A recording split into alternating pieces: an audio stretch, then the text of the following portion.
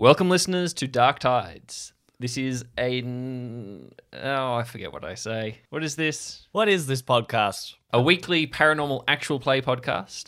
And you have joined us, if this is your first time, for the season finale of Season 2. Why are you Go here back to right the beginning. now? It's a narrative podcast, okay? It's a cohesive story from start to finish. You can't start at the final episode of the second season. No, don't do it. I mean, you can try. And you'll could spoil try. it for yourself. You'll know who dies. You'll spoil like 50 episodes worth of podcast. Go back to the beginning. You old Honestly, man. we have to tell you so often. You new listeners, you think we'd have figured it out by now, but no, we have to keep telling you. You fancy new young things. I think we've definitely succeeded in scaring off any new listeners to ever listen to the podcast.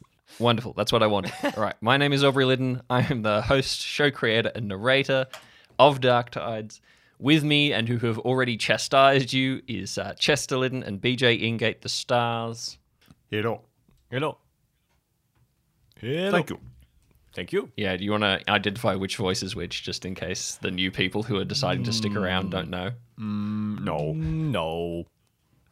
Fair enough. My name's BJ. I'm this voice. I play the voice of Allister Stern, who is very similar to me. Strange coincidence. Don't know how that happened. And yet it keeps happening. And yet, yeah, 2 seasons he's been impersonating me, and I don't like it. I have to file a lawsuit against him or something. I refuse. Chester's not going to do it. All right, that's fine. I shan't even possibly pontificate the chance of explaining the fact that I play Heath O'Sullivan, and that my name may also possibly be Chester Liddon, and that I may have played a character called Ernest Marsh. But we don't talk about him. We don't talk about him or any of this. This didn't happen. Fair enough. He wouldn't do that. He would never identify himself like that. Mm-hmm. Right. I'm not like you sully ground-dwelling folk, identifying yourselves, putting yourselves in a box. It's every I am whim. limitless. You can start to see the Allah influences start to come through. Where did all that come from, Chester? Me. I'm a robot boy who wants to be a god. I am a god.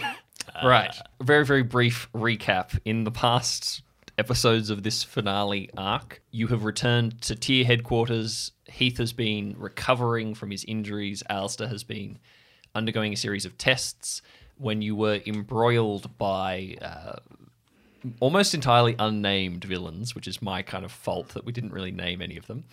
And you realize that they have brought Mother back from the dead / another dimension. You're not entirely sure. Your erstwhile nemesis from season 1. She's back. She's in a corporeal form. You are in the basement of Tyr, facing against a horde of zombie-type enemies, and your one just about indestructible weapon has been taken from you. And that's where we're going to come back. Great, we love cool. that. We're out here, standard evening. Next, she's going to take my vape juice.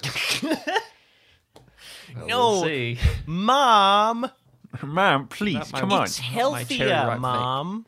Ma'am, it's healthier. I need to rip my vape clouds. It's just steam, Mom. Doesn't matter that it's still a nicotine addiction.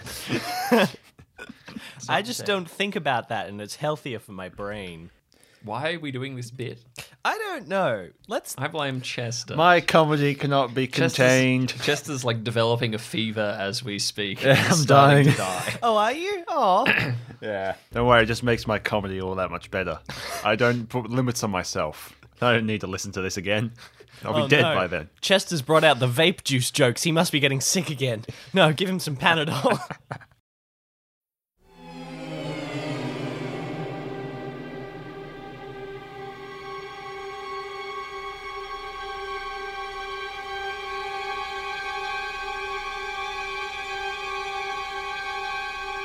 Heath, you begin to regain consciousness. You have been hit in the head with a brick as the ceiling collapsed above you. You are coming to, the air is filled with dust and smoke. You can hear a whimper from somewhere not far away, but you are crawling onto your side and trying to look around you. Make a quick perception check for me. He beefed it. Beefed. 9. Okay. Your survival instincts have kicked in despite being quite groggy and in a bit of pain, and the dust and smoke around you, you realize what's happened. You realize that something has broken through the floor above, that this must have been the final stages of the fight that was going on above you. You do not know where anyone else is. You know that Emily and Warwick were heading for the elevators, and you begin to marshal your strength. You get yourself to your feet. You are stumbling over rubble and things. As you look around, you see an arm, pale and scarred, hanging out from a pile of rubble. You do not know whose it is. Right. A scarred hand? You just see an arm. Is this the bunny man? You don't know. You can either decide to follow Heath and Emily and head for Allister and Puck downstairs, or you can stay to investigate. It's up to you. I will stay to investigate real quick. Okay. Make, I guess, just a strength check to uncover whoever Another it is. 9. Another 9. It takes a little bit of time. Your head is spinning and you feel nauseous, but you begin to try and dig away at the rubble. It doesn't take very long for you to find Charlotte Bell. She is dead. You can't tell whether it was the fall through the roof and the rubble, or if it was the fight above ground that killed her. Yeah. Do I see Anne anywhere? This is the only person you found. Okay. Heath is going to kneel down and pull her up out of the rubble and begin carrying her away from the remains of the ceiling above. You can choose to keep searching if you like, or you can choose to go. Yeah. Okay. Heath will lean her up against the wall that they threw the mysterious man through, and he is going to keep searching through the rubble. We'll roll with your initial 9 as you continue to search. You find a strange, small figure curled up and almost dried out like a husk, and you realize that whatever this is, this was probably the origin of the hunger that you fought on the level above. It seems to be almost like a small mummified humanoid creature, but definitely not human, but it is dead too. Yeah. And as you continue searching, you also find Anne dead as well. Ah. Whatever the fight was that took place after you left, it seems to have taken all that they had to contain the hunger and to force it through the floor to kill it.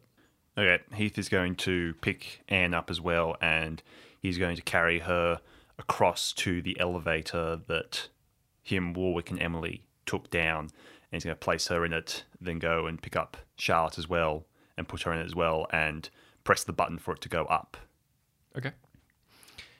It's grinding. It sounds like it's not well. It's not functioning very well. You get most of the way up. The doors open, but you're not fully level with the floor. You have to kind of climb up to get it out. Yeah.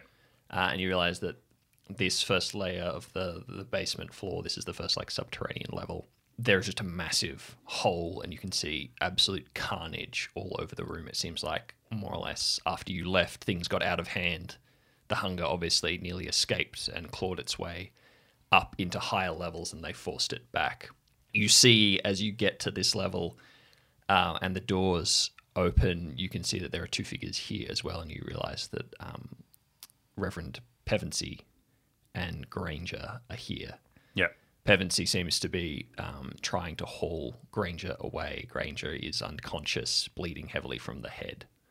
It seems like they were able to join the fight up here. Right, Heath is going to begin ferrying the bodies up onto this other level out of the elevator. Once he gets Granger to a safe distance away from the hole, Pevensey comes and he takes Anne from your arms and begins to move her, and then he comes back to help you get Charlotte. You begin to lay your dead out, side by side, next to the stairs. Granger is groggy, and he seems to be slightly delirious as he keeps trying to move, and Pevensey keeps forcing him to sit and trying to speak quietly to him. Heath sways a little bit, looking down at them, and he puts his hand on Pevensey's shoulder, says, "You keep an eye on them." I will. Yeah. And Heath is going to start walking back towards the elevator. Actually, no, he's just going to walk to the hole. and jump down it. All right. I have gravity powers. You do. You have gravity powers. Oh, man, The elevator is take slow. the stairs. Are you heading for the stairs or for the elevator shaft? What type of stairs are they? Are the ones that they have the hole in the middle that I could just jump straight down? Yep. Yeah, I'll take that. All right. You make your way. You can see a ways down, you can see Warwick charging right at the bottom. He's kind of just reached the bottom of the stairs, realizing that they probably couldn't take the elevator down. Emily is close behind him. She's alternately sliding down the banisters and jumping down to the next level. And they are almost at the bottom. You drop. You just sort of let yourself fall over the edge and catch yourself with your vertigo ability, and you drop right to the bottom. As you reach the bottom of the stairwell, you round a corner, Heath, and you emerge into this large circular room with the domed roof. This is the final level of the basement. And what you see before you is a nightmarish sight.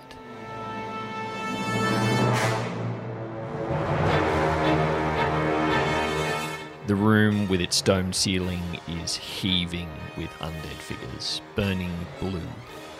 They're swarming from fissures in the floor, the walls, the ceiling, and they're all converging on the center of the room, where you can see this split in reality, hissing and smoking at the edges.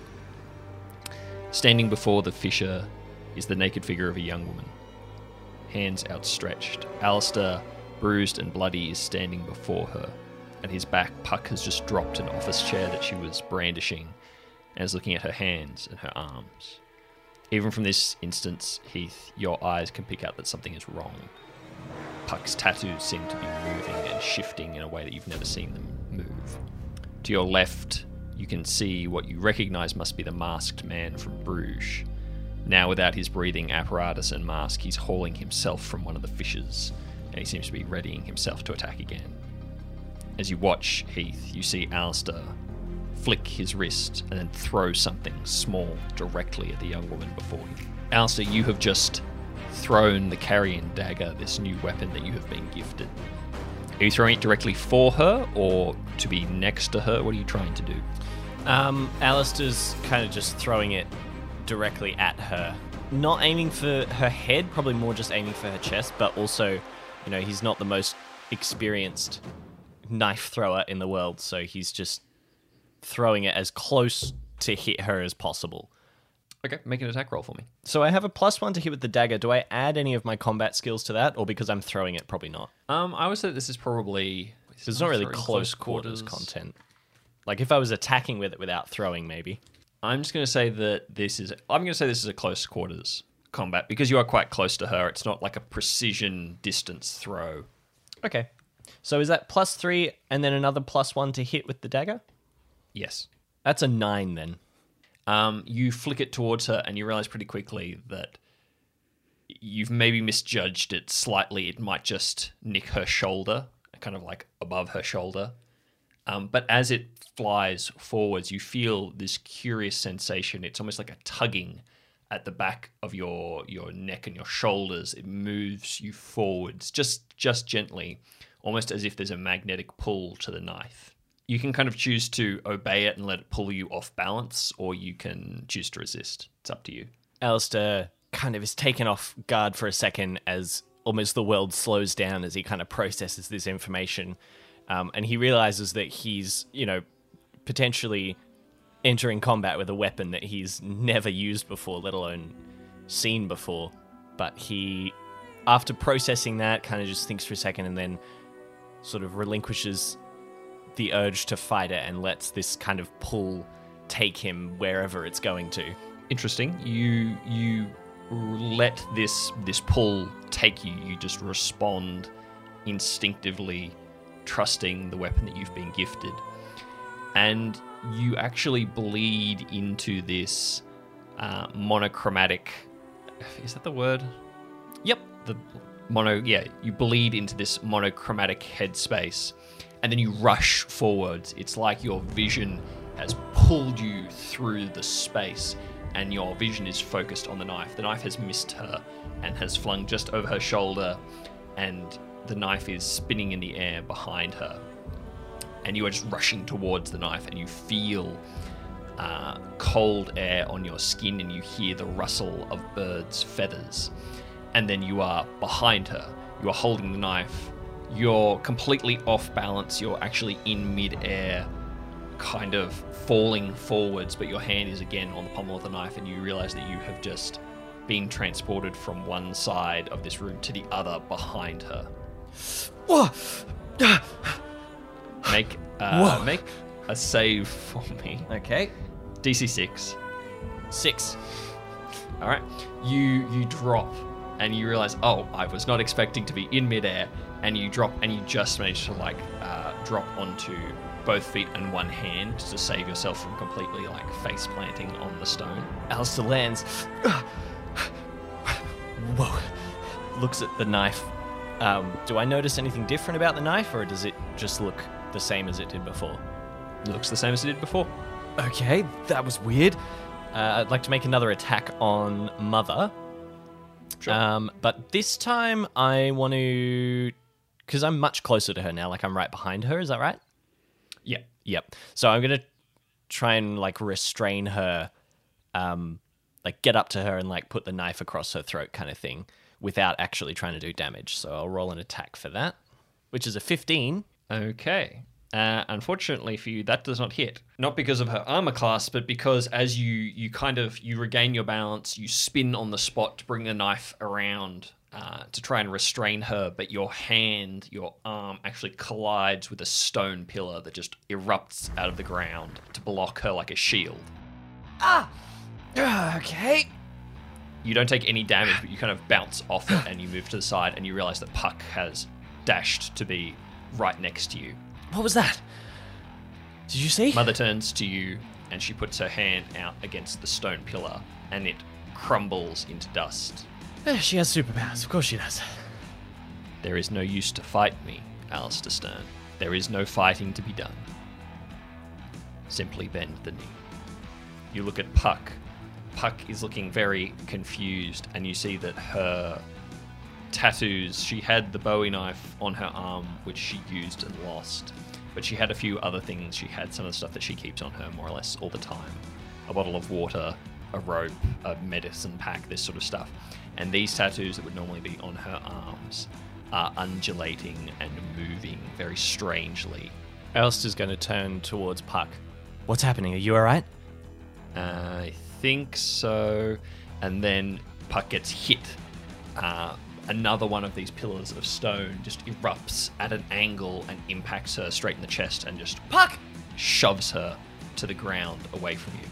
Allister's going to run towards her, and can I make a paranormal knowledge roll on her tattoos? Sure. 11 plus 2, so that's a 13. You do not know exactly what her tattoos are doing, but you would surmise that exactly what you felt before, this rush of power and vitality that you feel strengthened your own ability. This is probably the same thing that's happened to Puck, except that it's affecting Puck in a different sort of way. Okay, so it's not that Mother is manipulating her tattoos. No. Okay. In fact, you actually hear Puck grunts as she falls to the ground. She sort of rolls to get back onto her feet, and you hear this sort of growl of fury as Puck really does not like being shoved around, and she clenches both fists, obviously making to move forwards, and as she does so, her tattoos drain away. They drain down her arms into her hands, and you begin to see something forming between her clenched fingers, and a black battle axe forms in the air made of her tattoos. It's like a shining black steel. Allister, investigating, with my role, he was trying to figure out, is she being manipulated? Is she okay? And then kind of with realizing what's happening, and then also seeing the look in her eye and the axe, appearing in her hand, he's like, you're fine. And then, instinctively steps out of her way. It's like, not only do I not need to take care of you, I need to get out of your way. She dashes forwards and leaps into the air. She brings the axe around her head and up to swing it down, and impacts another one of these stone pillars that just seems... Mother is barely moving. She's not making any gestures. She's not speaking any words, but it's like the environment around her will do anything to protect her. and Puck crunches through one of these pillars, shearing it in half, drops to the ground, and then begins to swing again. Another one comes up, and she chops through this too.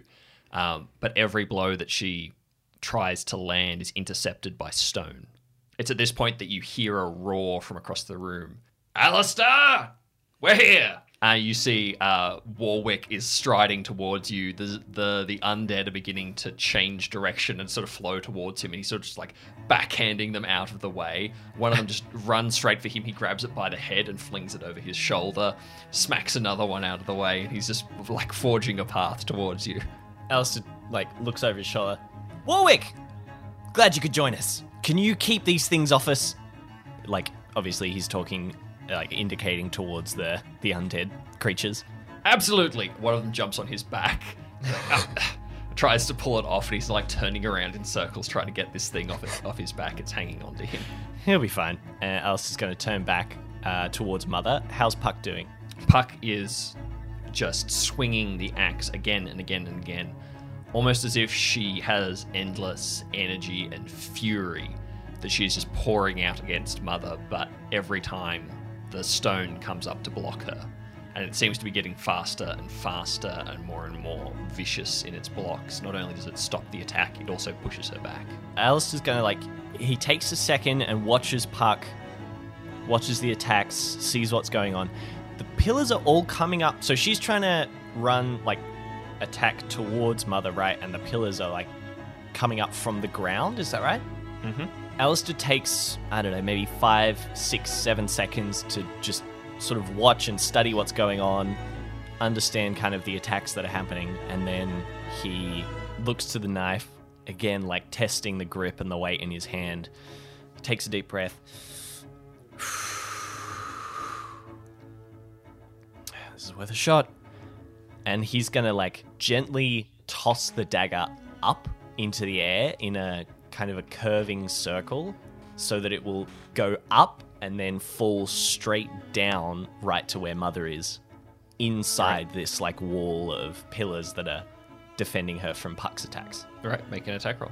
Okay, so I rolled a 2, and I'm going to substitute that for a 12 because I have 2 12s left in my prescience. That seems a bit OP. I know, because I had a 12 and a 4, and then when I used the 4, and then I rolled again when I got the extra point, and I got another 12. So that's a 12, natural 12, plus 1 for the dagger, plus 3 for close quarters combat is a, 16? Okay, yeah, 16 works. So Allister thinks about it, calculates the distance, underhand, throws the knife gently into the air, and it arcs over and then starts dropping straight down right over where Mother is. And he's going to close his eyes and focus on that feeling that he had just a moment before, that feeling of rushing forward. But this time, he's going to focus on the knife and focus on the timing. And if I can, I'm going to let this feeling take me and transport me forwards, and then reappear with his hand on the knife just as it's about to stab into her, and catch it inches above Mother. Okay, yeah, you feel your mind drop away and then rush through the space to meet the knife, and there you are, snap into being above her, hand on the knife. Allister catches the knife mid-air, centimeters away from her skin, and looks at her in the eyes. There's just that moment of stillness as he realizes what he's just done, and as she kind of realizes what's happening because she's being distracted by Puck. Puck's been through enough today. And then he's going to take the blunt end of the knife and just crack it with all his strength into the bottom of her jaw.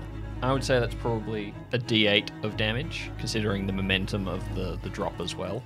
Okay, that's 7 damage. And then you are grabbed from behind, and you are flung to the ground, Allister.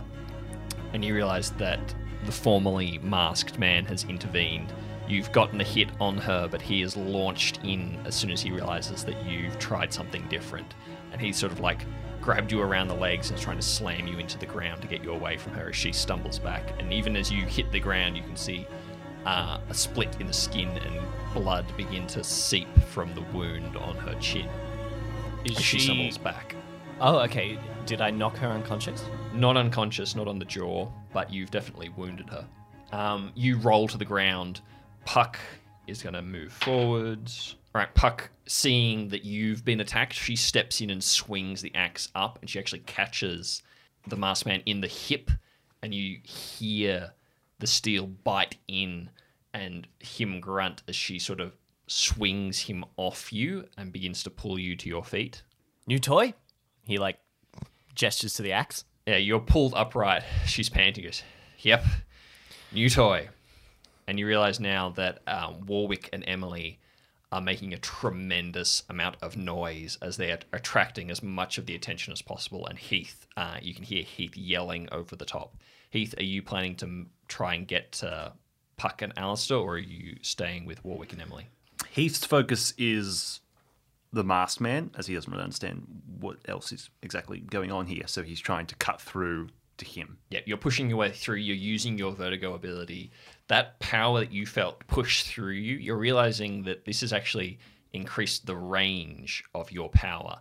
You can put your hands out and you're just pushing gravity in front of you, almost making like a wedge. And everything that's coming towards you is just getting smashed to one side as you push your way through the crowd.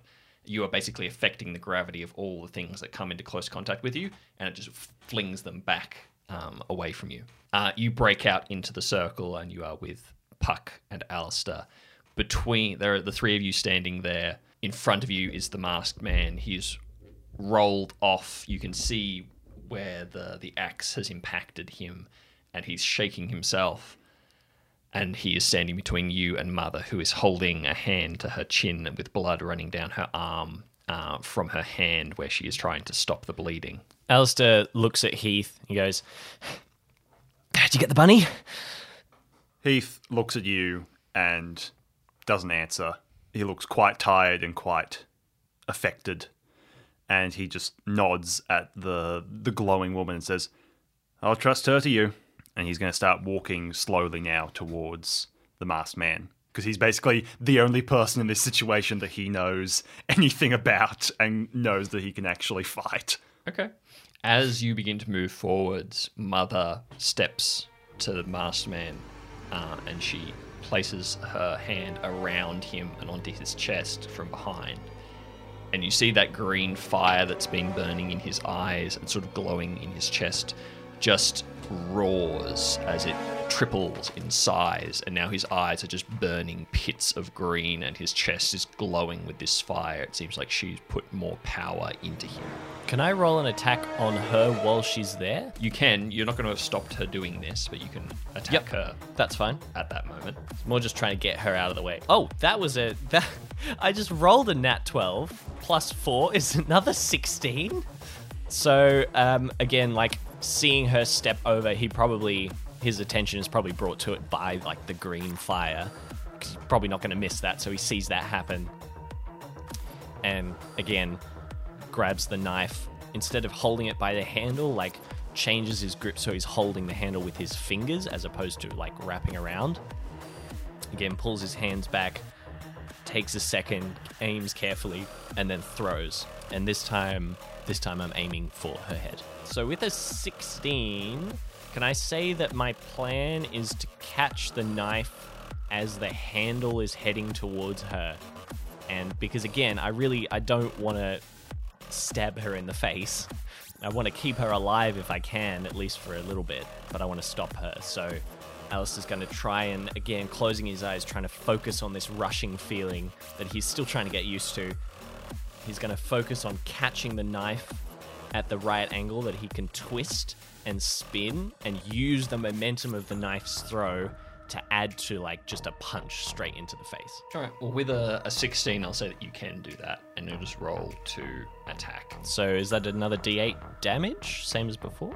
Yep. It's 6. Yeah, you appear right next to the masked man as he is sort of lowering his stance, preparing for Heath's attack, and you just wham, like a proper cross cut straight behind him into Mother's head. Nice. She is sort of taken off guard and flung from him, and as he sort of spins around to try and prevent you, he puts an arm out to stop you, and then you feel the impact as simultaneously both Heath and Puck impact the masked man as well. Heath has gone high, he's come up, and is coming down with the batons against this guy's head, whereas Puck has gone low and she's swinging the axe in for his upper thigh. Allister, does his best to dodge out of the way of their attacks. Yeah, you roll to the ground. The masked man takes these impacts. He grabs Heath and flings him. He goes to try and intercept Puck, but she's kicked him away and she's moved to you. Now, I want you and Puck to roll for symmetry. Oh, nice. Okay. That's an 8. And she got a 5. That's above a 12. Nice. So from now on, in this next round or so, the two of you are familiar enough with each other's fighting styles. You've trained in this way. You can coordinate your attacks to give each other openings and to reinforce each other. Okay. All right. Great. The stone that Mother was resting on is that is there some obvious is something coming from the stone? Do we need to be trying to destroy the stone, or is she just siphoned all the power now? Just so I know roughly what we're going for. You don't know. Actually, make an Arcana check for me. Paranormal knowledge? Paranormal knowledge, yeah. Sorry. Yep. That's a 4 + 2, so 6. You honestly have no idea what the connection is. The stone just looks like a stone, but it must be important because it's down here and in such a prominent place. You're more concerned by the tear in reality that seems to be burning, hissing with heat at the edges. But you have no clue, really, and you're not being given enough time to think as these pillars of stone keep shooting up, trying to block you and hit you. Yep, okay. Heath, you have just moved forwards. You've swung up and down to attack the masked man. You've brought your billy clubs down on his head and then been pushed backwards. When did I do this? While you were out of the room. Oh, okay. All right. Heath is... So I've been pushed further back from him? Just a little bit. And then Puck has kicked him towards you as she's gone to reinforce Allister. Okay. Heath is going to put his batons on his hips and wait for the masked man to swing in, basically. Yeah, okay. He just dashes forwards and you see that he kind of has reached low and he's pulling out some kind of...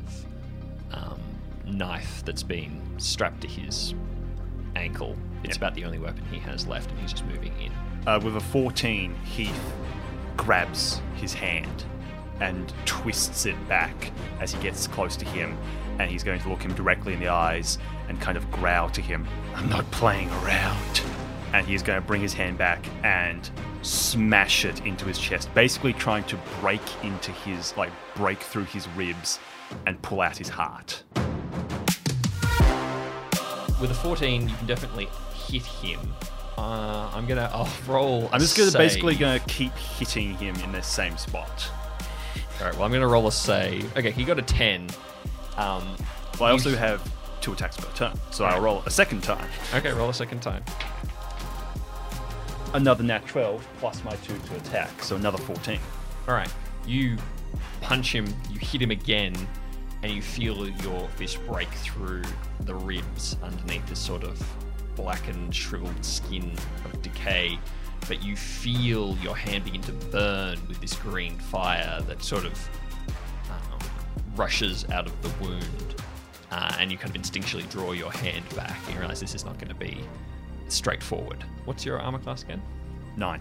All right. In reaction, he kind of elbows you and then tries to go with the knife, but you're too fast and too determined. You duck low, and he swings again, and he swings even wider this time, unable to kind of keep up with your speed. Your turn. Okay, so first attack, 10 plus 2, so 12. Hits. As he's spinning around him, Heath, still aiming for kind of the same side, but now the side of the ribs that he's already broken. He just slams his fist into that part again, and then... That's going to be a 3. All right. You feel ribs crunch underneath your fist, but you don't break through as you did last time. It's rolling like trash. All right. Reacting to your hit, he tries to just punch outwards with the butt of his hand into your face, but misses as you swing out of the way.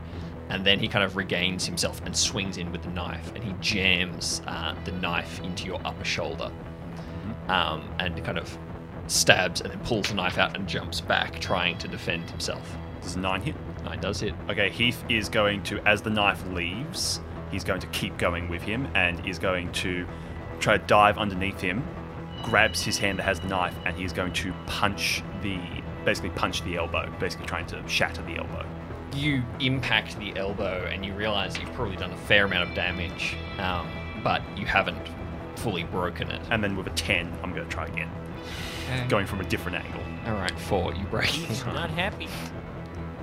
Yeah, so that's his right hand. You've broken the elbow, and it sort of flops useless as he brings a knee up into your chest to force you back a little bit. As he brings the knee up, you're forced back, and he tries to kick out at you, but you're moving back already, and so that doesn't work. He brings his leg down and swings his full body around using his other leg in kind of a roundhouse.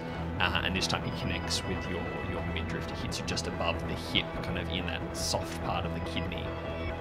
And you feel the air kind of leave your lungs as you feel this impact in somewhere you're already very hurt, because this is where you had already been punched by your earlier fights.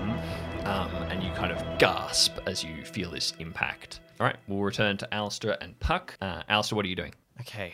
All right. Alistair's going to take the knife and running kind of to the side. He's going to, again, carefully aim and throw it along the ground, like so it skips along the ground and stops sitting on the ground, like, I don't know, 10, 15 meters away from him. But this time he's not going to relinquish and use that urge to rush forward to the knife. And basically, it's also kind of an experiment on his part to understand how it works and what this thing is. If it's a thing where he will always move to it, or if he can throw it somewhere without immediately it sort of bringing him forward. So I assume he can stop that. Yep. Okay. You can choose to obey the pull or not. So Allister chucks it along the ground and then catches eyes with Puck for a second while she's, dodging and destroying these pillars. And he just, the slightest little head movement towards the knife. And because we rolled for symmetry, I'll say that she kind of understands what he's thinking. And so she diverts her attack as well to start, instead of pushing her back the way she was, she goes the other way to start pushing her towards where the knife is. And Allister's going to come round to like behind where Puck is. And basically the idea is that Puck's going to push her back towards where the knife is. And this time, instead of coming in on top, Allister's going to appear underneath and attack from underneath when she gets on top of the knife, basically. Yeah, Mother is bleeding from the chin. You've basically left a big gash almost down to the bone of the jaw, and she's dripping blood. And you can see that she is sort of furiously concentrating as these pillars of stone are kind of erupting one after another in defense of her, and then erupting out at angles to smash you guys back. All right, but it is her turn. What's your armor class? It's a 7, and we said that didn't change with the level up, did we? True. Yeah, so 7. All right. You've gotten used to these stone pillars, this way of manipulating stone that she's been using. Oh, no. I don't like where this is going. And so it comes as a surprise as Puck darts forwards and meets another one of these stone pillars. And as you sort of move around to kind of take her place in the attack, you are just met with this burst of fire that erupts out of the ground in front of you, almost like another one of these pillars. And it burns into your left arm and sort of singes over you. And you are going to take 7 damage. Okay. Puck is sort of off-put by this. She moves to kind of block the next attack coming at you and isn't really able to hit her. How close is she to the knife?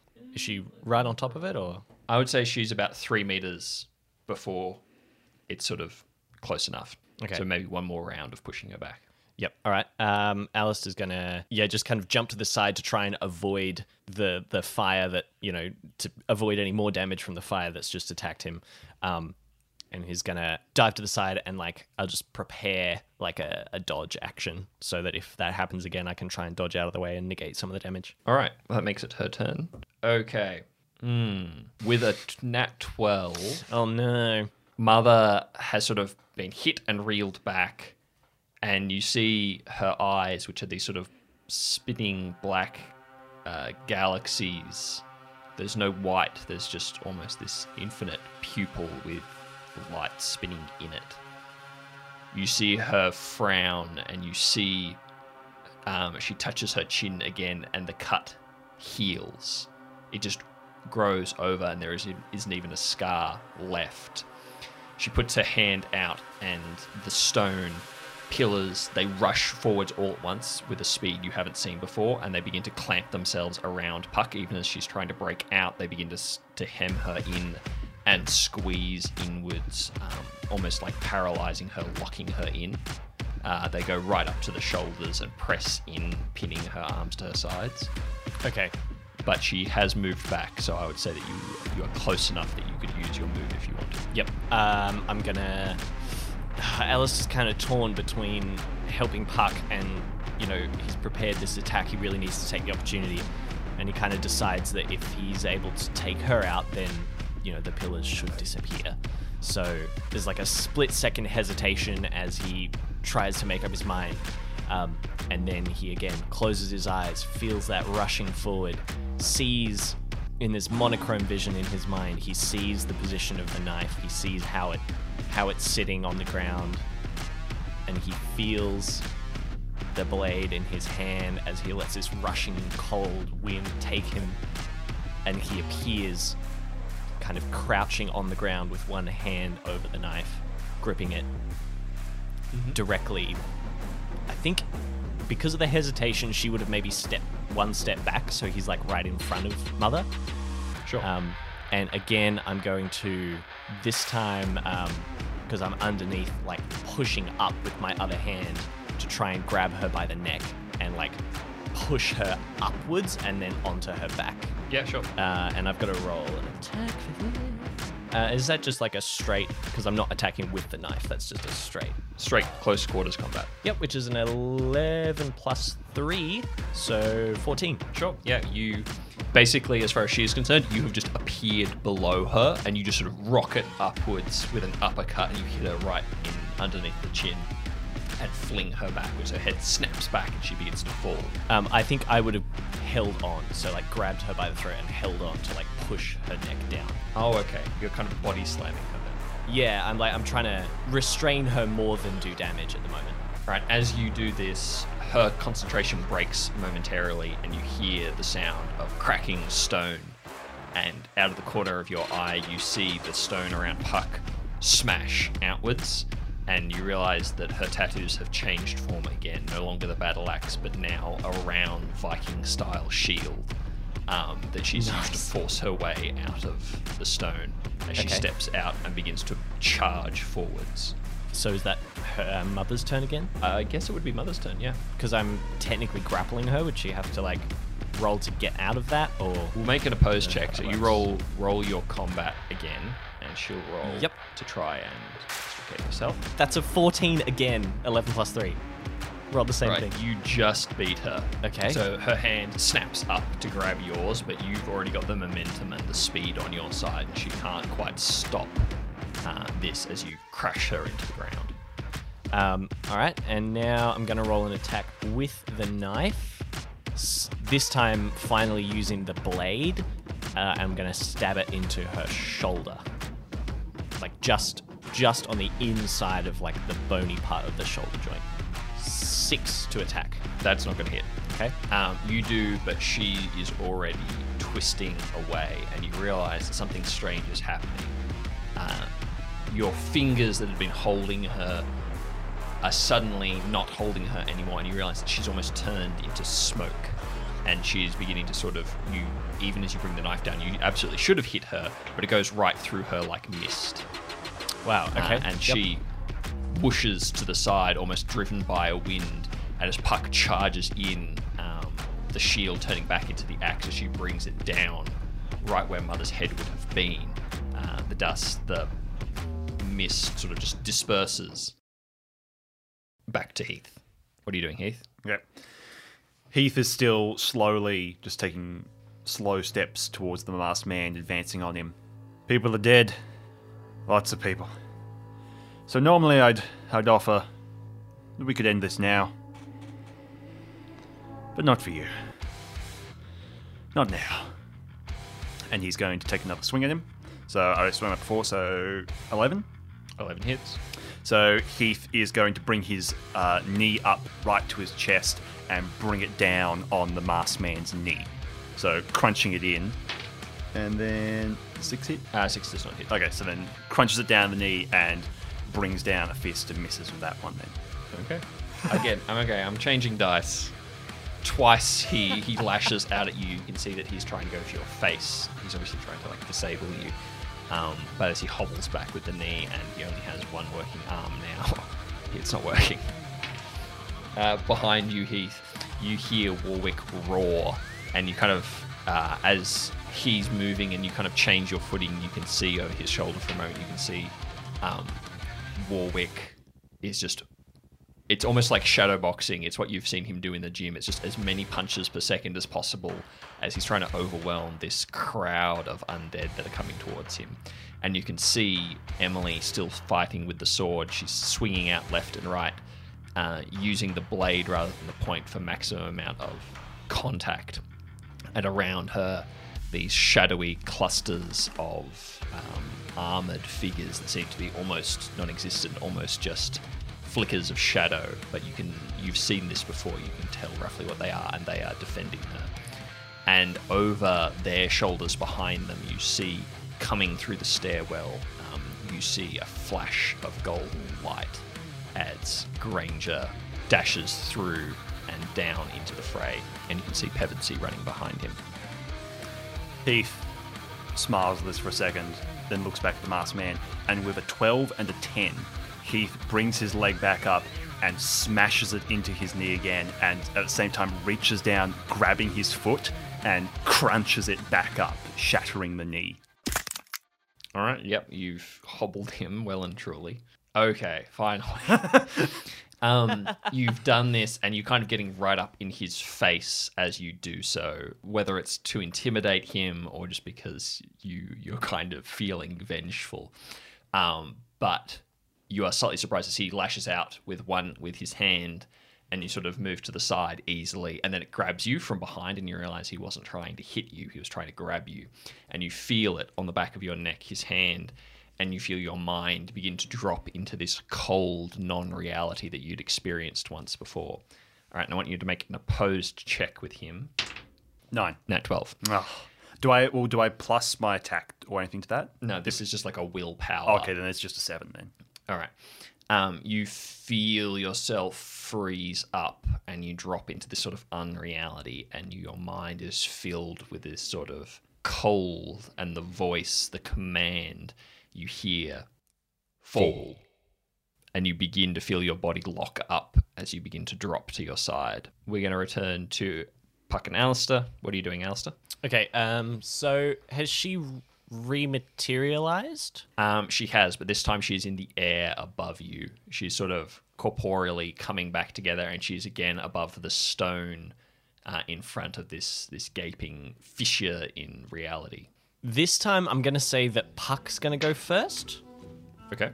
And I would like her to throw her axe. Oh, she got the shield now. She has the axe again. Yeah, okay, great. Basically throw that at Mother, and then if she tries to dodge the incoming axe, Allister will throw the knife to where she's going to. So, like, the axe is almost like the feint attack that she'll try and... If she tries to avoid it, then Allister will have an opportunity while she's distracted to throw the knife and get up close to her again. You kind of nod to Puck and gesture with the knife. She knows what you're doing. And a little bit to your surprise, and perhaps to Puck's too, the battle axe changes shape again, and this time it is a long, barbed spear. Yeah, nice. And moving with a slight run, Puck darts forwards and flings the spear in an overarm cast towards Mother, who, just as you had kind of expected, turns out of the way, and you throw the knife to intercept her on the other side.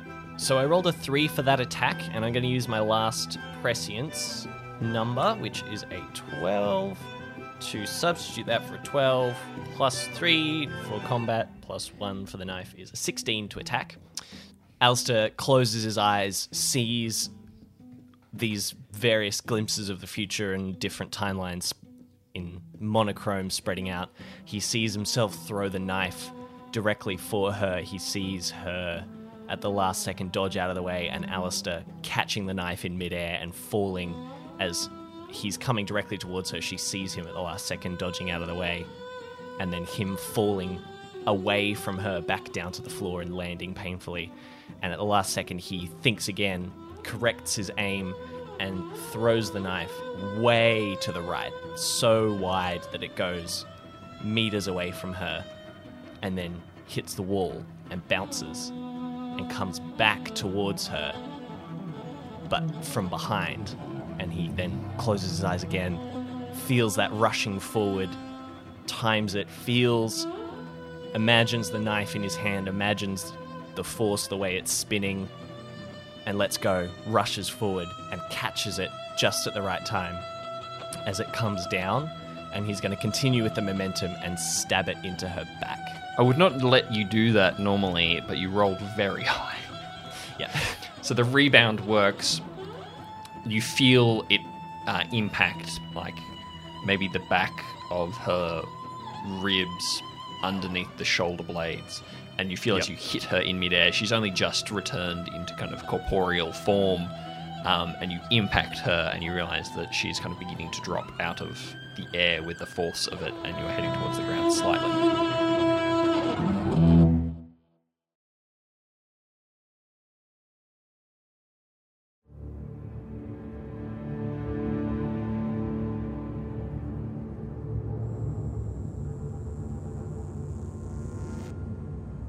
We'll leave you just there. We return to you, Heath.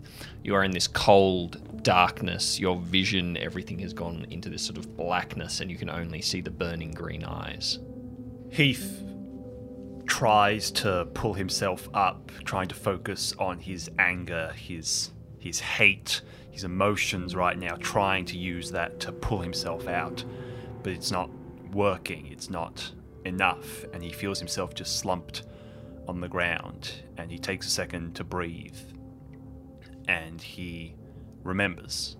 He thinks of all the times he had had arguments with Charlotte, and the very disapproving looks he had gotten from Anne whenever she wasn't looking at a book on something that he had done. But he also thinks of the fact that Charlotte was the one that tasked him with having Team Wormwood. She was the one who had faith in him to teach them, and Anne being in support of him joining the Selectmen, which was the group underneath the table. And he thinks about Allister and Puck and training them, and he thinks of his wife and his daughter, and he brings his fist up and he jams it into the ground, and he thinks of Warwick and of Emily, and he begins to crane himself up off of the ground. All right, make a willpower check with advantage. 10. 10 will do it. He got an 8 to put you into it. He beat you with an 8, I think. Anyway, it doesn't matter. You break free. You feel the rush of heat come back to you. You hear the sounds of battle, and you realize that you are in control of your body again. Heath is going to crane himself up, and as he's done many times before, bring his fists up and bash them into the ground, pushing himself up to standing. And he looks at the masked man. Where is he? He's sort of kneeling on one knee. He's sort of semi-crouched down. He was right next to you because one broken arm, one broken leg. He's sort of semi-immobilized.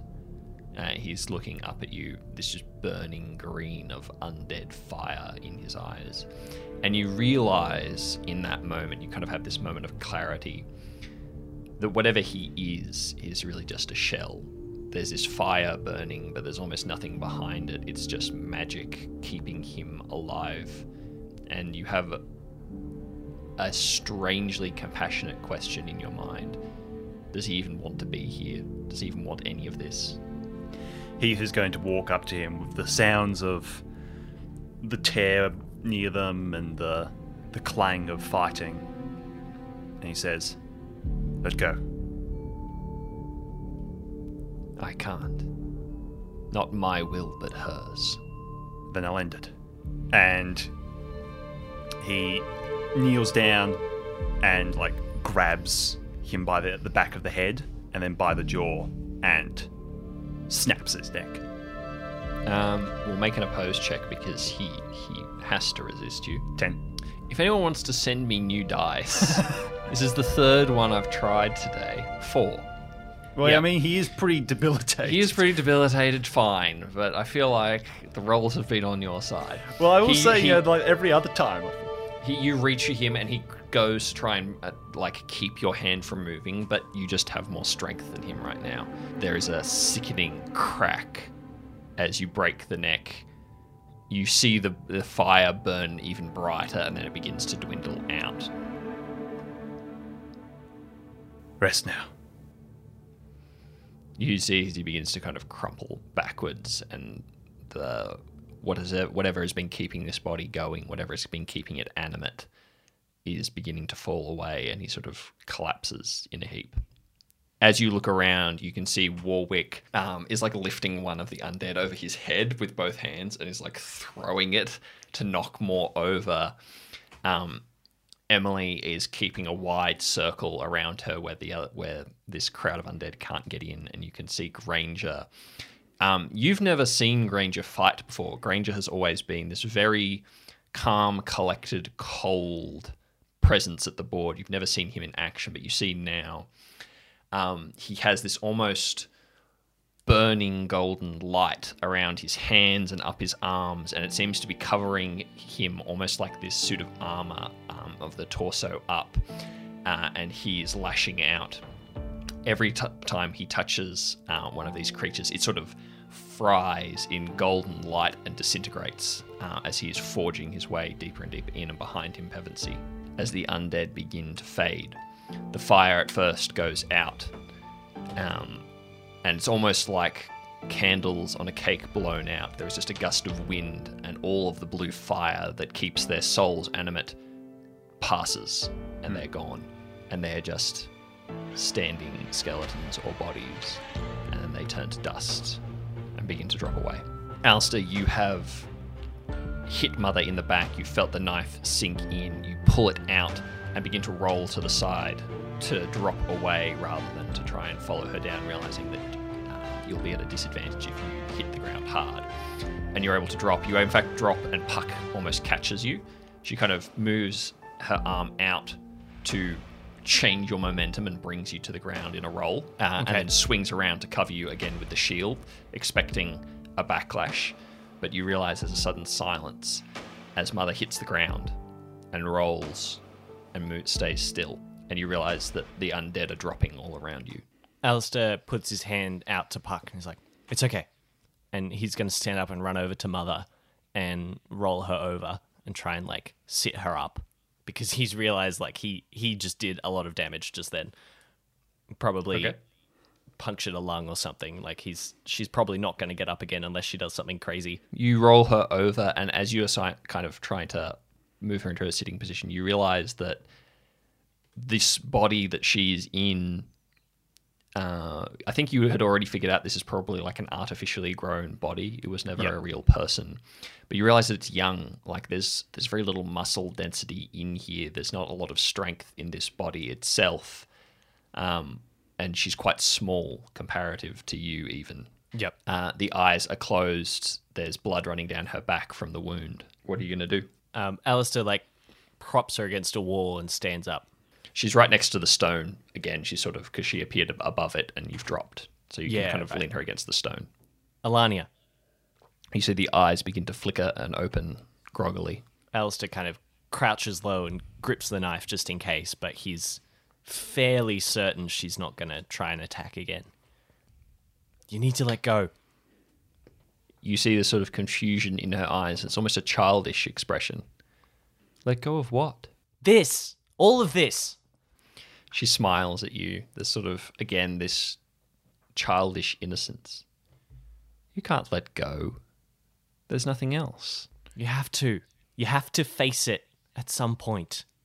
Oh, I have. I have faced it, Allister. I've faced death. I've seen what comes after. I've seen all there is to see. But that wasn't enough for me. She looks around. She realizes that the masked man is dead. At the rest of Tyr beginning to regain themselves and move into a semicircle not far from you. They're kind of gathering. Enough of this. I'm not here to indulge you, and I'm not here to listen to your advice, Allister Stone. I am the New Age, and I bring with me the infinite ocean. I'm no longer bound to this world, or any world. The walls between layers, they're nothing. I will reunite the layers of our cosmos. Let them bleed together as they did in the beginning, and they'll be mine. Alania, you cannot exploit this world and all the others, however many there are. You cannot take that for your own. It doesn't belong to you. I'm wondering when Allister is going to realise that she's evil and you can't reason with her. She holds out a hand to you, Allister, palm up. I can do anything. And you can too. Join me. Allister stands up and turns away. She begins to very shakily get to her feet. Okay. There is no use resisting. And if you won't bend the knee, then I will thin the herd. She turns her hand that was palm up over and clenches it into a fist.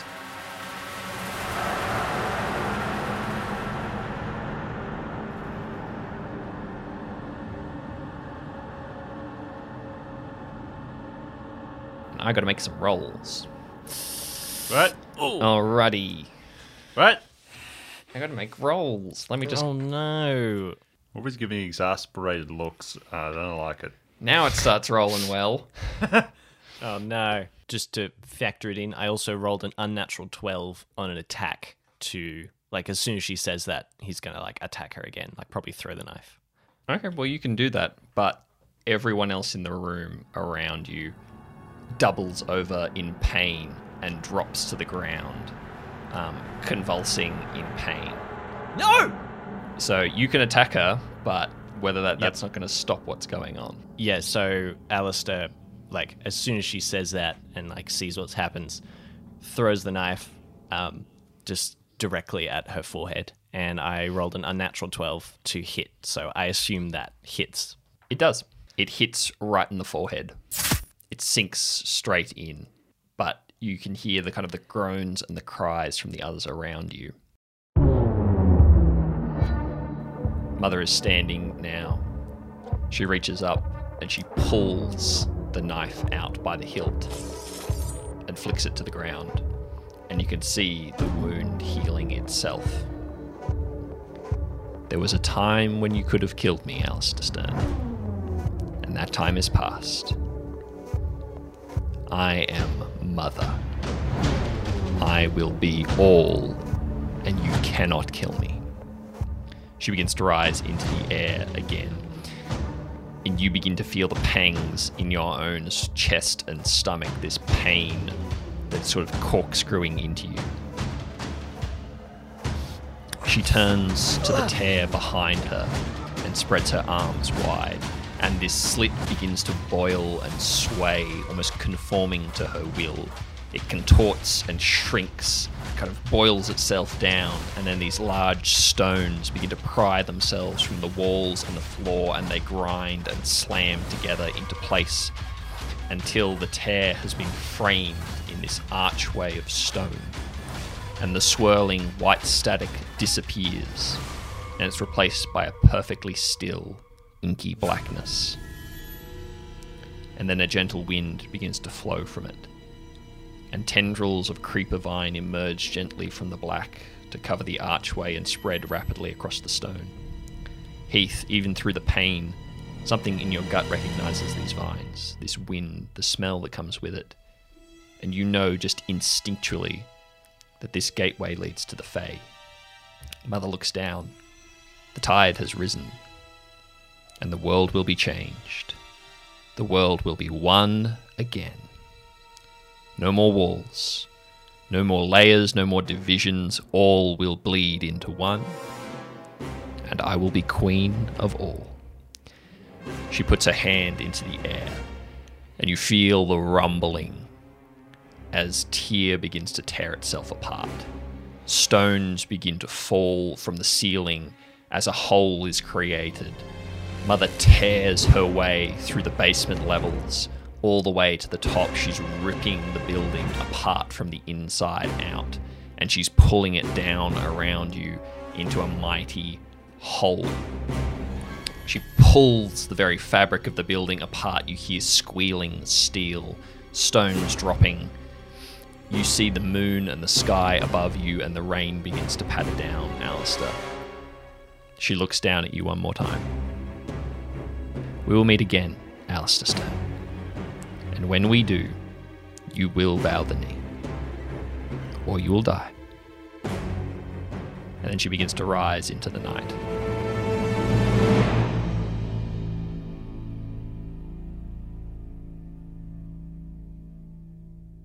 Allister is just fighting to keep his eyes open and fighting to not completely collapse to the ground with the pain as he sees her lifting out of the room, rising up. She gets almost out into the open night and then turns again into mist and vanishes in the wind. You're looking up now and you realize it's almost as if she's split the building apart.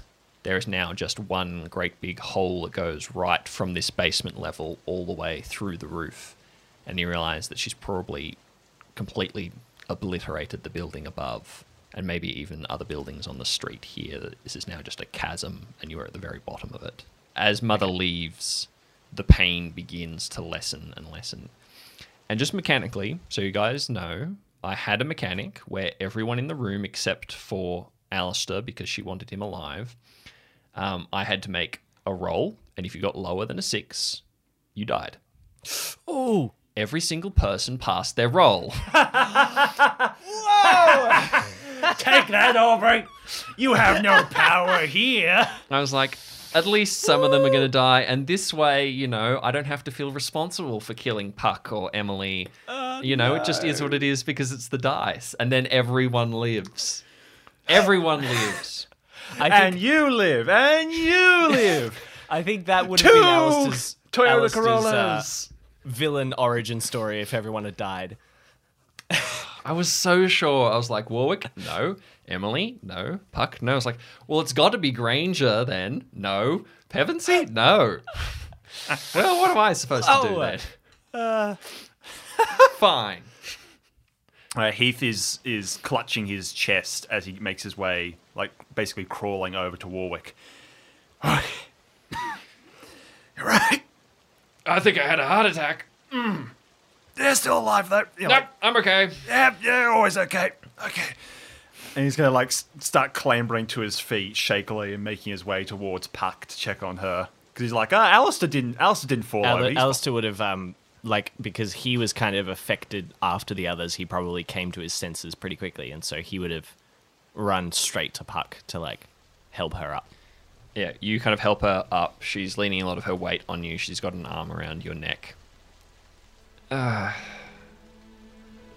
Well, that was a lot. Yep. I think we deserve a holiday. I would love that. And a pay rise. Allister looks up at He's Heath. laughing from the background. Pay rise. Did you hear that?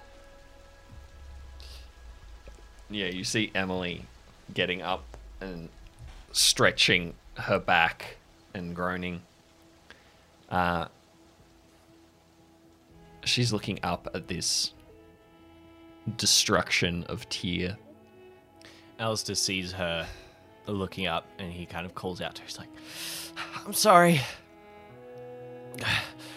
I should have taken her out when I had the chance to. She's still looking up. It's okay, Allister. Honestly, I don't think you could have if you tried. Whatever she is much more powerful than we realized. Yeah. But no one's getting a pay rise.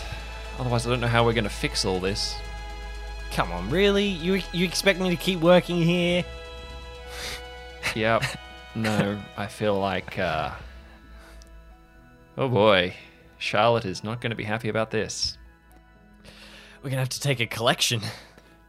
Heath straightens up at this and rolls his shoulders a little bit and looks over at Emily. She looks at you. It's okay. I know. No what? Heath? Heath's going to start walking towards the elevator at the back of the room. Heath. Emily crosses to you, Allister and Puck. She puts an arm on your shoulder. It's okay. Let's go upstairs, if we can. We'll get a good assessment on the damage, and then we'll know what to do from there. No. What? She looks at you, and you can see that she's holding back tears. Charlotte and Anne didn't make it.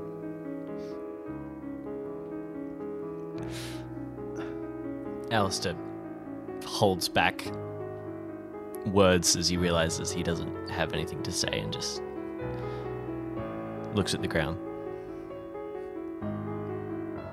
They fought with honor, and they died with honor. And in my family, it's about the best thing you can do. So don't feel bad for them. Defending their home and defending everyone in it, to them that was the most important thing. So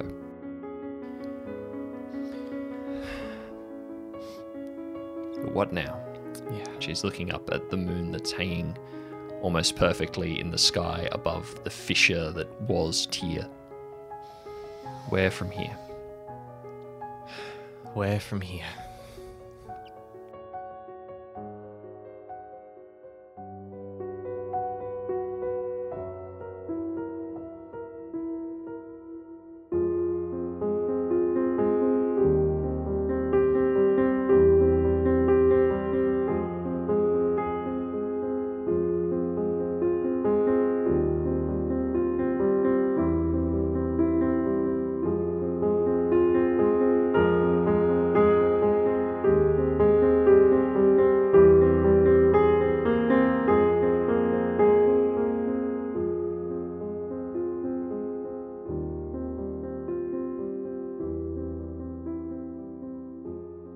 Days pass. They bleed into weeks. The destruction of Tyr is almost absolute. Much of the library, much of the equipment room, the research laboratories, there's very little left. A great deal was destroyed, but many lives were saved. The catastrophic attack on South London drew many of Tyr's off-duty agents and therefore saved them from being destroyed in the battle at Tyr's headquarters. But as it is, Tyr has no place to call home. They bury their dead.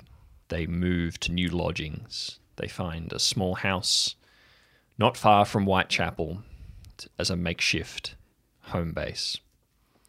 In the small living room, furnished with dowdy, dusty old furniture, the new board of Tyr meet. Emily, Warwick, Heath, Granger, and Pevensey. Allister, you and Puck are gathered with several other Tyr operatives, men and women that you recognise. You realise that the future of Tyr looks very different. as Granger begins to outline the situation. He is smoking a cigarette, he's wearing his suit again, and he is sitting in a very lumpy, flower-patterned armchair with doilies on the arms. Well, the future looks different. Mother has changed the playing field now. The gateway that she created in the bottom of Tyr is not the only one. We've begun to get reports from all over the world that similar phenomena have occurred. In Russia, France, in Japan, South America. She seems to be opening these tears and setting guards on them. And from what it seems, the supernatural activity in all these locations have increased threefold. And they're showing no signs of slowing down. It seems that she is doing exactly what she threatened. She is trying to usher in some new age. She's trying to bring all powers from other dimensions into ours. My fear is that there is no way to stop her, or not in time. One thing that I was able to scavenge from Anne's notes is that all of these locations are known weak points in the fabric. They're known locations where supernatural events have occurred in the past. Hotspots, if you will. So our job will be to fight, to retain ownership over these hotspots, to take them back where they've been taken from us, to try and contain and corral whatever comes out of those gates, and eventually, if we can, to close them for good. He surveys the team of Tyr operatives in the room. And that will be your job. We're going to send you out in teams, small as they are, to each location. We're going to try and pin them down. We're going to try and set up defenses. And we will, one by one, take those gates back. Understood? Understood. Allister waits for a second and hesitates and then raises his hand. Granger, I have a suggestion. Yes. The archipelago is known to be one of these sensitive places, and out of anyone here, I probably know it the best, so I would like to request that I be sent home, because I feel like I have a duty to defend that place. I want to go too, says Puck. Allister kind of is stopped halfway through a sentence as he's kind of interrupted by her, and he just looks at her and kind of nods. Heath looks around the table and he thinks about it for a second and he taps his finger on the table. I vote yes. Oh, we're voting. Absolutely, yes. You do That's that. how we do... Warwick. I'm new to this. So am I. Emily, what do you say? Emily is sort of looking at the both of you. I can understand the desire to protect your home, Allister. So I'm going to vote yes as well. But I think the way forward is going to be to set up a ground base, a division of Tyr in each location. Do you think that you can handle that? Allister looks at her and then he looks at Puck and just thinks for a second and looks back and he says, yeah, we can handle it. And I know some people back there too. Some good people. Heath rubs the bridge of his nose oh God. Oh no.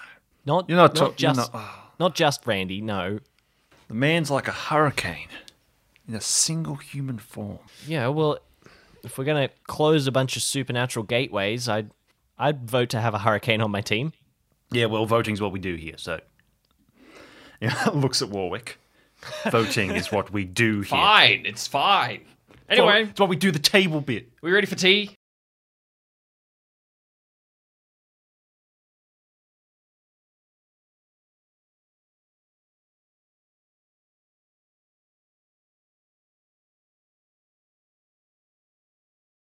A little while later, Allister and Puck, you are sitting on a small bench in the front garden of this house. It's an unremarkable house. It's old brick with a very mid-century rose garden, a little patch of grass, and then an iron fence onto the sidewalk. There's one tree in the corner of the garden.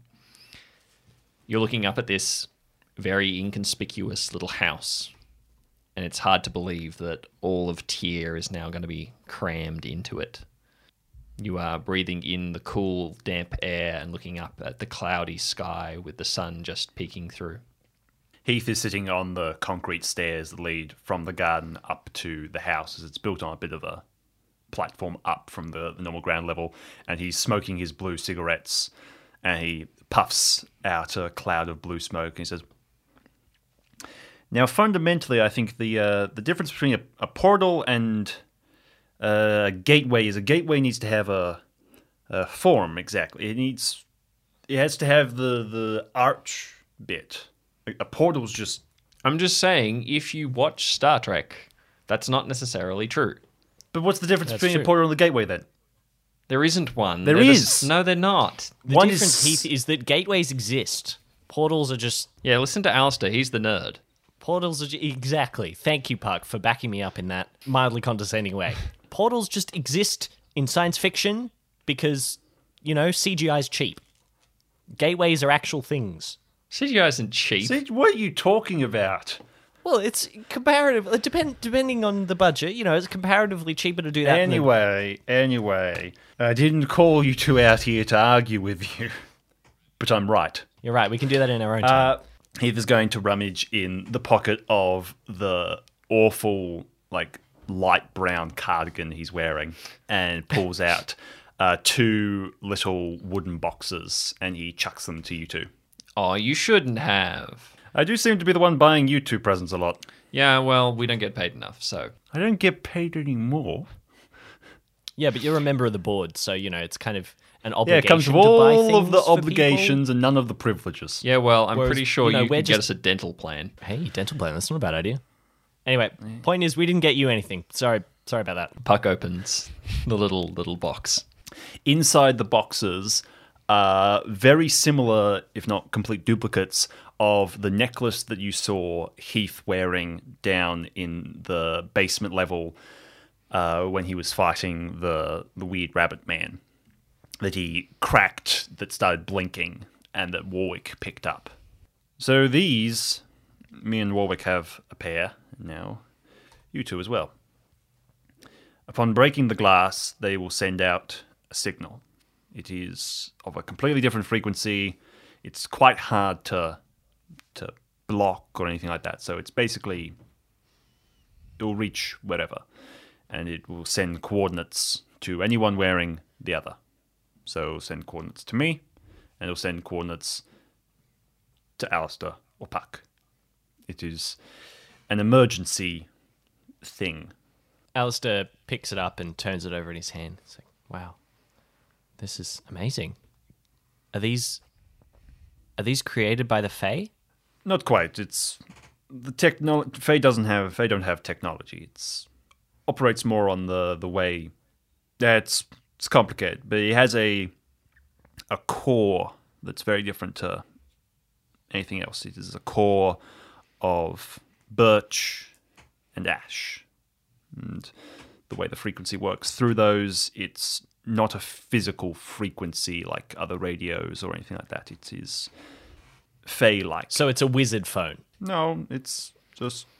Look, whatever it complicated. is, I think it's going to go great with my outfit. So thank you for that. So, yeah. Yes. And then the other thing is I'm supposed to have you two for another year, at least, training-wise. But Right. About with, that, yeah. with the way Tyr is at the moment, those original plans have been scrapped. I think Could we got a do promotion. correspondence or something? I don't know how to send emails. He pulls something else from his cardigan, and you've seen it before. His phone. His phone is a flip phone. I was like, I'm joking, obviously. That you really need to upgrade that, Heath. Why? It does everything I need it to. And it doesn't shatter Right. when you drop it like every other phone these days. Anyway, he puts it in his pocket. So that means, as this is since you guys are heading off soon, this is the last time we'll see each other for a while, it is my responsibility to give you two your code names from here on out. Oh. So, Puck, for the courage you've shown, the courageousness, and what you did at Tyr, I would like to give you the code name Inkheart. That's pretty good. I mean, it's not quite as punk rock as I was hoping, but look, no, it's good. I'm hoping the punk rock stuff is a phase. It's not a phase, Dad. This is who I am. Yes, yes it is. Yeah. Well, it's been you your entire life, so maybe it isn't a phase. Allister. She's never getting hair. Yes? Never getting here. Allister. For that fancy new toy you've got, and that sharp tongue of yours, I was thinking Raven Point. Well, there you go. Thanks. Thanks, Heath. Puck is looking up at the house. Are you sure you, I don't know, don't want to come with us? Tyr is a little bit too small for teams of 3 at the moment. Those aren't luxuries that we can have anymore. And I have debts to pay. Not just mortgages, but debts to the Fae. And he pauses for a second and starts looking up the road, tapping on his knee. And I have other responsibilities. You see, walking up the street towards you,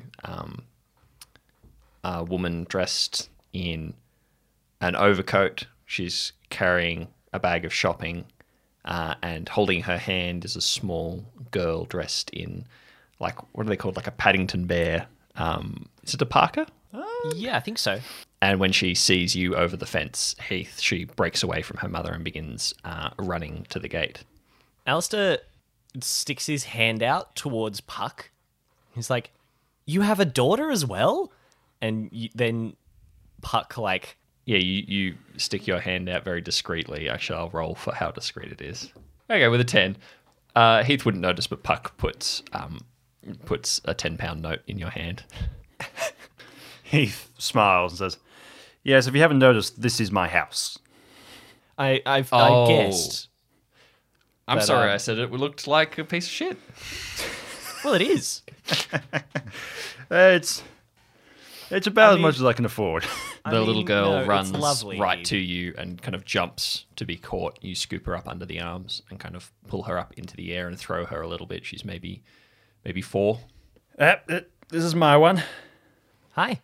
She sort of looks very shyly at you and kind of tries to hide her face behind Heath's neck. This is Colleen.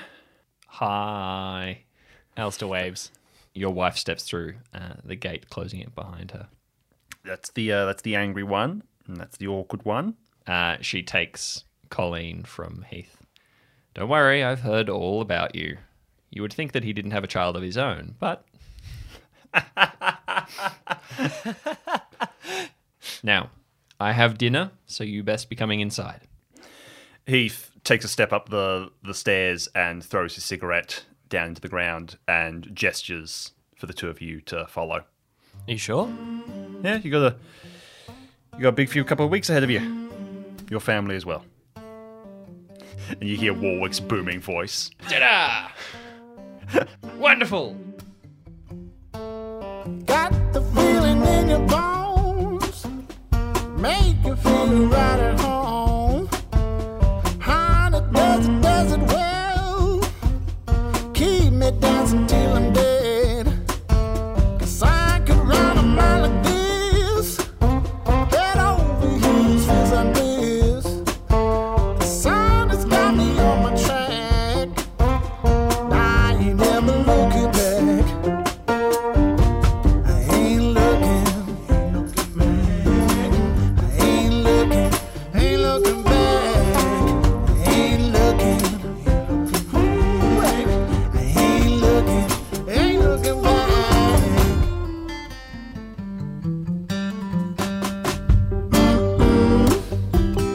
About a week later, Allister, you are once again on the rolling seas. You are on the ferry heading from the mainland to the archipelago. This is a trip that you have begun to get used to.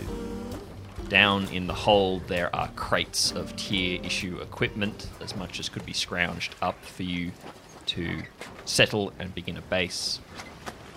You and Puck are leaning on the balcony outside of the bridge, and you are watching the waves break as the sky begins to clear after the rain, and you can see in the very distance the shapes of the islands emerging from the mist.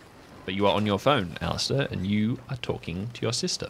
Allister's like kind of looking out and holding his phone, like waiting for it to go through because the reception is a little bit patchy, given that they're not all the way to the phone towers at the archipelago yet.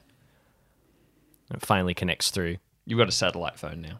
Oh, wow. It's just like a plug-in USB-C attachment for his Android phone. Yeah, it's a big chunky battery black thing on the back of your phone. Yeah, with a big antenna. Hello? Zoe. Allister.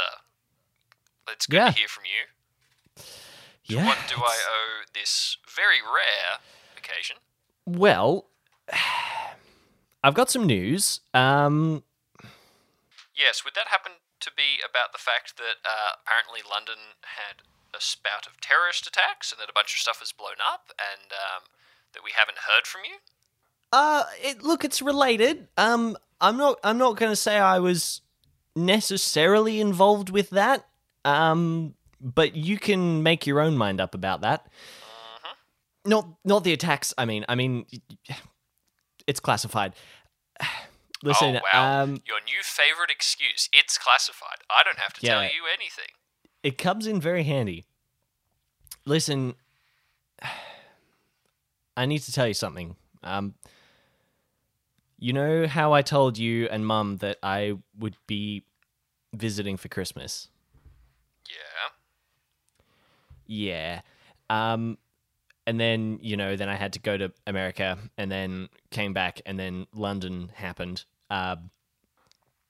Well, the good news is I'm not in London anymore. Okay. And I am coming closer to you. Sounds like there's a caveat coming. Yeah. The bad news is I can't come for Christmas. In fact, There it is. So I don't know when I'm going to be back, and I might not be for a long time because I am going back to Hook Bar. What? That's a surprise. But this time on official business. Okay. Look, I can't say much, but of course. Yeah, my last year has been kind of cut short, and I'm being posted back to the archipelago indefinitely. And I wanted to come and see you and Mum before I left, but unfortunately it got rushed through, and I am not going to be able to. So I'm on the ferry right now as we speak. Well, that's a surprise, but not wholly unexpected. Mum seemed to think that you would probably end up back there anyway. And I don't mean that in like he'll never make it. He'll never make it, yeah. No, yeah, no, it wasn't like that. You know how Mum is. She's never like that. But just in that, it wasn't home for her, but it's home for you. And then to an extent, it's home for me too, but The worst part is I asked for it. Okay, that's a surprise. I know, yeah. They were reorganizing the postings, and I requested to be sent back home because I figured if anyone was going to go there, I'd be the person to do it. So I guess I'll be subjected to a hell of my own choosing. Yeah, what are you going to be doing there? Honestly, and Allister looks out at the archipelago in the distance. Honestly, I have no idea what it's going to be like, but I'll be doing my job, and I'll be keeping people safe. Yeah. For now, that's really all I know. Well, I guess Mum and I'll just have to come visit you there. But, Yeah, that that might be a struggle. It'll be fine, Allister. We'll figure it out. No, I mean that the London thing kind of has changed a lot of things for places around the world, and the archipelago is one of them. And I think travel is going to be pretty heavily restricted here. I don't know if you can come to visit. I'm pretty sure, because you know what? And maybe you didn't hear about this. I got a very excited phone call. Dad got elected mayor again. Oh, no. Yeah! The rap album worked! So look, we got a little bit of weight with the local authorities. Yep. That's... Man. I hope he's excited about that. Have fun working with Dad. Yeah, thanks. Well, look, if there's any way we can swing it, I would love to see you. But that's probably not up to me, and I don't really know if it's up to Dad. It's probably more up to the people I work for. But anyway, I just wanted to call to say hi and to tell you that I'm not coming back for Christmas, and, you know, I'll talk to you soon. Okay. Thanks for the call, Allister. You take care. Tell Mum I love her. Will do. Love you. Love you. See ya. Allister hangs up. Go throwing C4 on the seafloor. Mayor Stern's next goal. Let's bomb the hell out of the giant eel. The eel's back. The eel's back. All right. Puck is leaning over the railing, looking out at the sea as you hang up the phone. Well, I guess you'll have to show me around. Don't really know what to expect. It's, well, it's something.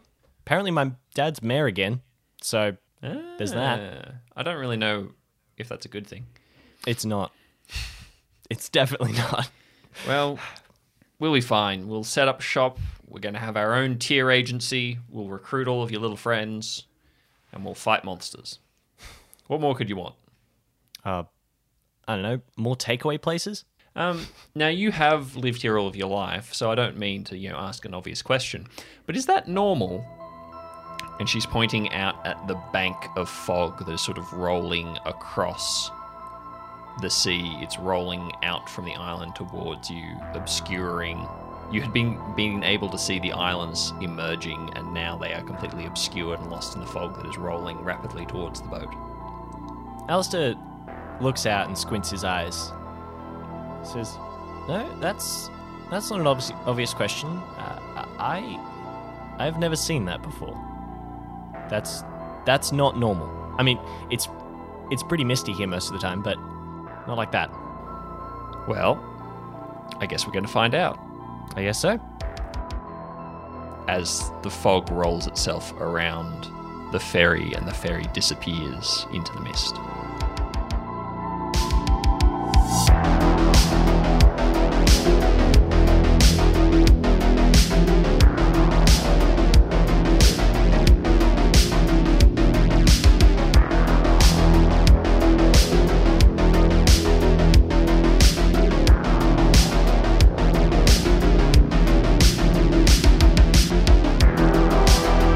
Dark Tides is written, created, produced, and done by Aubrey Liddon, Chester Liddon, and BJ Ingate. We thank you so much for sticking with us and listening to our second season. It has been quite a wild ride, and thank you to all of our patrons who have been supporting the show. It helps us immensely to carve out the time in our busy working lives to continue to make the show and bring it to you.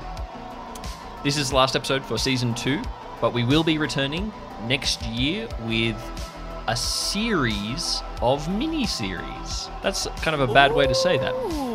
Next year, Dark Tides will be back with a prequel mini-series releasing on our main feed called The Ever-Pleasant Mr. Bates. That is written and produced by Chester Liddon, and it will be starring BJ, I, and a brand new cast of other actors. That's it. You heard it here first. It's not just us that you have to put up with. It's going to be other people as well. You got to recognize more voices. That will be airing in early to mid-February next year. If you check out our social media and you sign up for notifications on whatever device or platform you use to listen to our podcast, that'll let you know when things are coming out. So stay tuned.